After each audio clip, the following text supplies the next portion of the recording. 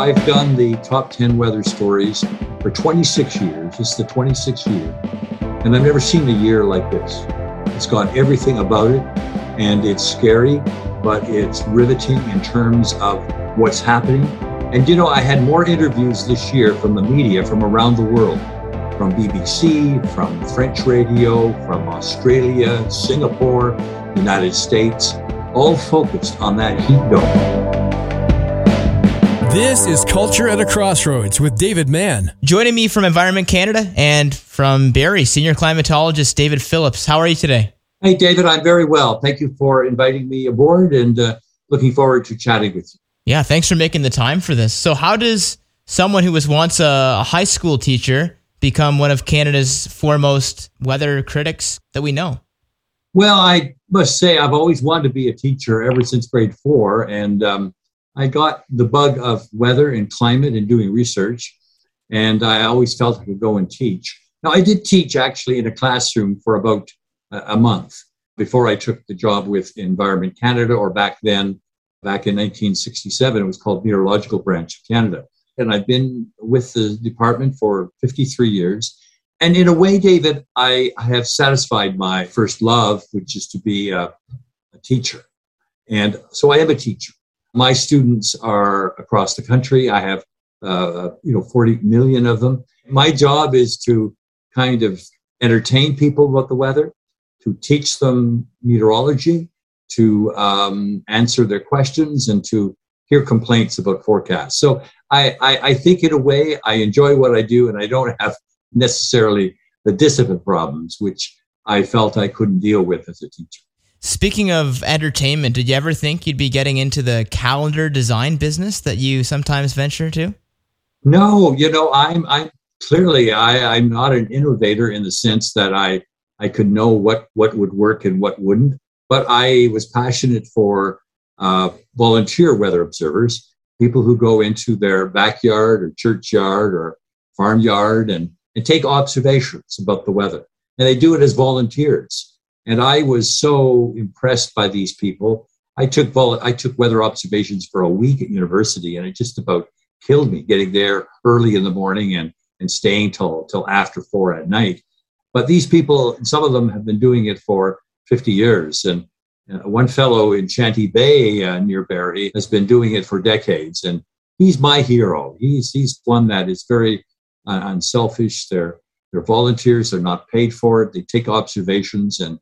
And they're really, to me, that kind of the modern day explorer or discoverer in Canada. They're tracking the weather, and they're taking observations, and they're recording it and putting it in our archives, and so that we can use that information in the future. And that's a multitude of users. So I had this idea once, many, many years ago, about producing a calendar as a kind of a Christmas gift for these volunteers. And I said to management, well, we're not in the calendar business, but I have an idea that there's so many weather stories, we could put a story in every day, about a tornado that hit, or a fish fall from the sky, or some weird, wild, and wacky or extreme weather event. And my gosh, it went on for 32 years, made millions of dollars for the Canadian government. Not a penny for me, but that didn't matter. I had so much fun and talking and sharing. And David, it really was my ticket to broadcast studios where I could go across the country.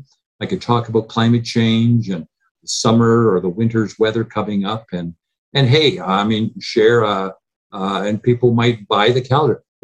My salary didn't depend upon it, so I didn't care whether they mentioned the calendar or not. I just had a chance to speak to people from Boobies, Newfoundland to Yo-Yo, British Columbia, across this great country of Canada, and so it was sort of my claim to fame. And as a scientist, on my tombstone would be the creator of the Weather Trivia Calendar, and that kind of bothered me in a way until I realized that to turn Canadians on to the weather, you have to entertain them first. I called it edutainment. Maybe you have to tell them a story or two, or a little funny thing, an extreme event to add kind of interest, and then they're going to listen to you, what you want to say, maybe the hard stuff about climate change or being safe from weather. And so I found it was a great technique that I had to engage Canadians about their passion.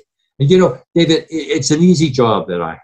I mean, if I was in Malta or Cyprus, turning people onto the weather might be a challenge where tomorrow is like yesterday. But in Canada, weather this afternoon could be different than this morning. My gosh, I woke up this morning and it was just, I couldn't see a cloud in the sky. You could see the sun arising, and then within an hour, you couldn't see. It was just total cloud cover with a few flurries in the air. So my sense is, we're never boring when we talk about the weather because we don't have any boring weather. And I think that Canadians from coast to coast to coast are professionals and experienced at dealing with the weather because they face such difficult weather that I think in many ways, that's what really helps us in Canada. We're not surprised by anything. And so I think my job is really just to keep the conversations flowing, like a Johnny Appleseed, to create that interest. And I've enjoyed it for over a half a century. Wow.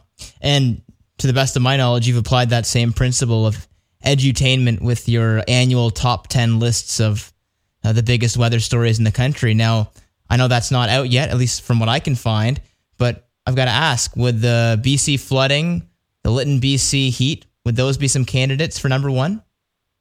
Oh, clearly. I really think that you nailed it. Those are two all-time. And when you think about the flood, the most expensive, the most destructive. And then we have also in the Lytton and the terrible heat dome in this early summer, the deadliest weather event in Canadian history. And those superlatives are all about this year. I've done the top 10 weather stories for 26 years. This is the 26th year. And I've never seen a year like this. It's got everything about it, and it's scary, but it's riveting in terms of what's happening. And, I had more interviews this year from the media from around the world, from BBC, from French radio, from Australia, Singapore, United States, all focused on that heat dome in British Columbia. We were on the map everywhere. It wasn't just about hockey. Hey, it was about weather. And then the atmospheric rivers in November, a similar kind of response from around the world. I think, we're known as the Great White North, the land of ice and snow. We're known for we are the second coldest country in the world, the snowiest country in the world. But this year, we're known for our extreme weather. Clearly, the top 10 weather stories was difficult this year because there were 100 stories I could start with. Every one of them was a possibility for the top 10, but I had to boil it down to only 10. And in fact, David, I think the 5 of the top 10 stories, the first 5 are about British Columbia. That province has been punished, has in fact been obliterated in parts. Beautiful British Columbia isn't so beautiful anymore. And I think that they have seen everything in 1 year that somebody could see in a lifetime. So I think it's been bad luck. I think it's climate change.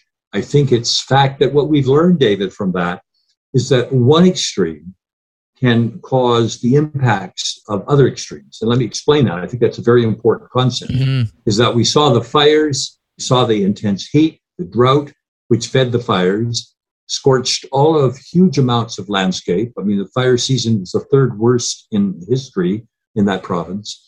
And then it such charred the landscape, there was no vegetation left. And when the rains came during the wet season, the wet season is September, October, November, and goes on, that landscape couldn't hold back the rain or the melted snow.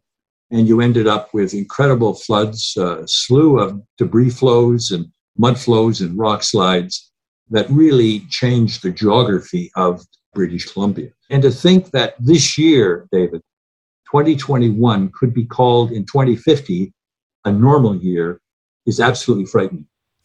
Let's dig into that a little bit. It's because of climate change that you would attribute this to becoming the new normal. How does somewhere like Lytton all of a sudden take the title for the hottest day on record in Canada, but the previous mark was set about 80 years before?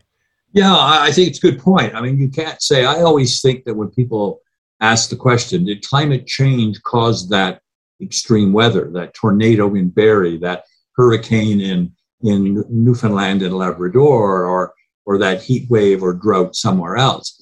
I always think that's the wrong question to ask, because we know that what causes weather, there's a multitude of factors.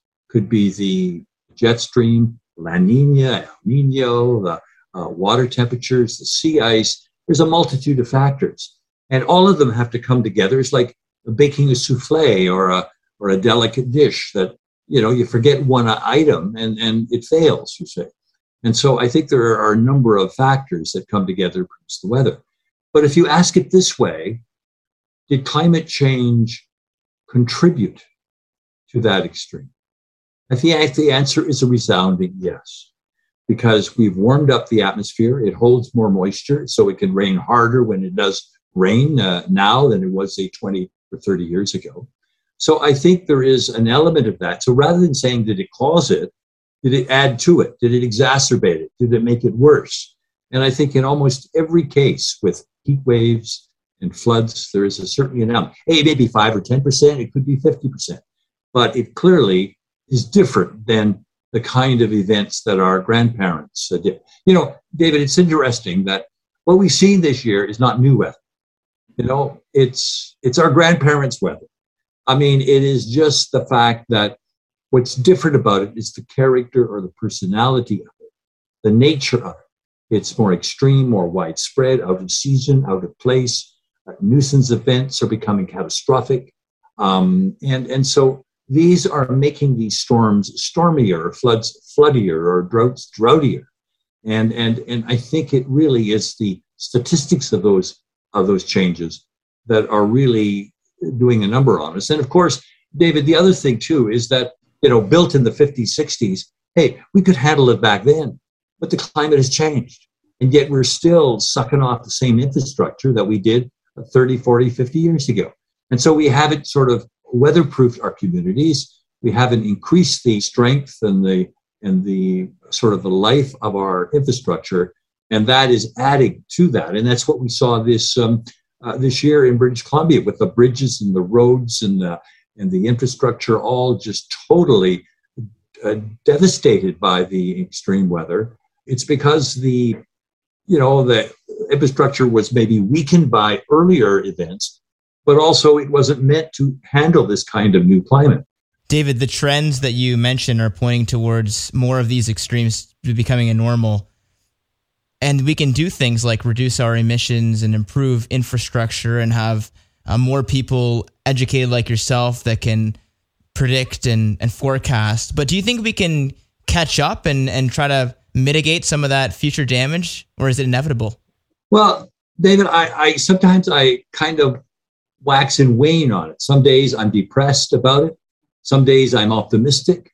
I particularly get a lot of hope and spirit from young people, seeing what they're doing, how fiercely committed they are. And I think that we're headed in the right direction. And other times I sing things that I just wondered if we're doomed. I don't think the world's going to end in 2056. I think we need to have hope. And I try to lecture on hope. And I think I'm a poor person at that. I'm like the black cloud that hangs over you. I mean, because I feel that we haven't made progress. What we saw in 2021 may be normal in 2050. I shudder to think of that. And what we need to do is to accept the fact that the world is different, it's changing, and we need to prepare for it as individuals, as neighborhoods, as cities, particularly in cities. I mean, you can't expect the federal government to bail you out every time Mother Nature misbehaves. So people are going to have to do it on their own to weatherproof their property and their neighborhood and community, and just do things that, as David, I often say, you can't prevent that hazard from coming your way, but you can prevent it from becoming a disaster by preparing for it and responding to it. I think that the loss of life and livelihoods, the loss of communities is often, long after the headlines are over, long after people are getting back to normal. You're having people who are still the victims of climate change, are the real refugees. And instead of refugees being around the world, we're seeing refugees in our own country. and particularly in First Nations communities. I mean, they've been hard hit. I mean, every year up in Northern Ontario, they evacuate people because of spring flooding, because they don't have the infrastructure to handle that, what is inevitable. And then in the fire season, they transport them out of their communities and bring them to major cities and entertain them for 2 months. And people have forgotten about them, and they are in some cases they haven't even got back home yet. I mean, these are terrible victims of the changes that we've seen. So I think we need to wake up and do things differently. And that's why I think at times I'm disappointed and depressed, and other times I'm elated by what I see, the progress that we are doing to try to it's not a fight against climate change. It's just learning to do better what we do with the climate we got and the climate we're going to get. It is devastating how it's impacted people's lives, both in fatality and in movement across the country. You mentioned that so many of these places where we're seeing these weather impacts are, in fact, in the south of Canada now, where so much is urbanized, and we've seen these green lands pushed out and paved over. And so many of my listeners in particular can resonate with a reference that I've heard you use a number of times in your weather career, that Fort McMurray 5 years ago went up in flames. It was almost biblical, like Sodom and Gomorrah. When you see a community like that go up, and when the projections, like as you said earlier, in BC being such a target, does this change the future of the way that people see this province or other cities, maybe even like Barrie, that are maybe more set up to be hit harder by severe weather patterns? Well, I think some communities are more vulnerable than others. I think that we want to live by the sea. A third of the people in the world live within 100 kilometers of the ocean. And these are graveyards in the waiting. I mean, when you have sea, and even if it's the same storm, and we know storms are stormier, but even you're dealing with the same storm, because the sea levels are higher, then it's going to make the impact, the inundation, much greater than in the past. It's important that we see these changes that are putting our communities at risk, and nobody's immune from it. And I think that one of the things that communities need to do is to learn what they're vulnerable for. I mean, it may not be hurricanes for us, although it can be residuals or remnants of hurricanes. And certainly it's not typhoons, but there are things that do face us. I mean, earthquakes are an issue for British Columbia. Well, I mean, they're not so much for here, although we can get rumbles of that. So I think communities need to understand what they're vulnerable for. It could be heat, it could be drought, and then to try and weather it, to do things that could lessen it, to mitigate that impact on future life. And one of the things that I really heartens me is that I see the importance that people place to wetlands. You know, these areas that are holding water. They're the lungs and the kidneys of humanity. And I think it's so depressing to me to see this land built on condos and farmland and not leave it sort of as green infrastructure. We want to turn it to gray infrastructure, and to our peril. And so I think the more we recognize that nature can help us to buffer us from itself, then I think we're in better shape. And I see things that governments do, like provincial government, in terms of allowing conservation areas to sell land to developers. I mean, that bothers me to a great deal. I don't think we put proper value on some of these areas that seem unproductive, when in fact they are life-preserving for us. And so I think we need to approach things differently. And it's not just about throwing money at it. It's about just dealing with it in a proper way. And sometimes these measures to protect us more are not really billion-dollar items. Sometimes they're just legislation or bylaws or urban mapping or some of these things that can be done in communities. And you know, David, the irony is this, that the more you weatherproof your community from climate change, it makes your community more valuable, more desirable. I mean, it increases property value. It should make insurance less for you because you've weatherproofed your community. And people want to develop in communities that are are more protected by the elements. In light of that, David, I can really hear your passion come out in this conversation, and obviously, given the time that you're still putting to Environment Canada, as a Christian, I've got the conviction that I need to do a better job at stewarding the land that I believe God has given to me. Where does your conviction come from?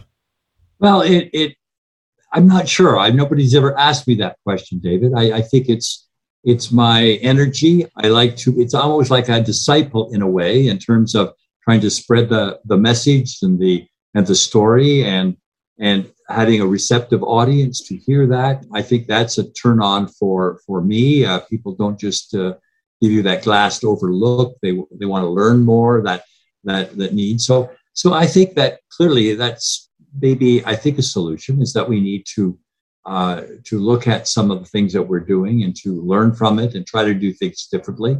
I think we need to practice sustainability. I think we're on the planet. We don't own it. We're just occupying it. And I think there's a mission there for everybody to try and convince people that really it's in their hands. I mean, it is, and not to point fingers. I think that's not productive, but to just make people understand. And so one of my messages always for young people is to spread the word. I mean, to be like a disciple and kind of say, well, this is really what we should do. This is what climate change is about, but not, David, be combative. I think there are a lot of lessons here, and I hope that we practice them more and see it as a challenge and as a way of saving planet Earth. Wonderful. I like your delicate and yet forthright approach. David Phillips, Senior Climatologist for Environment Canada. Thanks so much for this time. Well, David, thank you. I've enjoyed, you covered the waterfront. You brought a lot out of me, more than anybody does. I've been entertained and enjoyed your quick response, your articulation, and you kept it flowing very nicely. I congratulate you on that. But David, thank you very much for inviting me aboard, and I've spent a wonderful time. And if you want to learn any more about Dave Phillips and his more than 50 years of work in weather, just head to the show notes at davidmanmedia.com. Next time on Culture at a Crossroads. He is a distinguished journalist in Canada who's done work with the National Post and the Walrus, but what we're going to focus in is his ghostwriting for our Prime Minister. Jonathan Kay was the writer primarily of Trudeau's book Common Ground. We're going to dig into some compelling findings from that. Justin Trudeau went through a soul-searching period, and many of your listeners probably know about the Alpha Course. It's not like a sort of milquetoast type. From what I understand, it's a seriously religious experience that people are looking for when they take that course. And by the way, nowhere in our conversations did Trudeau ever disparage Christianity or faith. For Culture at a Crossroads, I'm David Mann. Thanks for joining us today, and we do invite you back next week as we once again explore the intersection of faith and culture in Canada, helping to better equip you in following Jesus.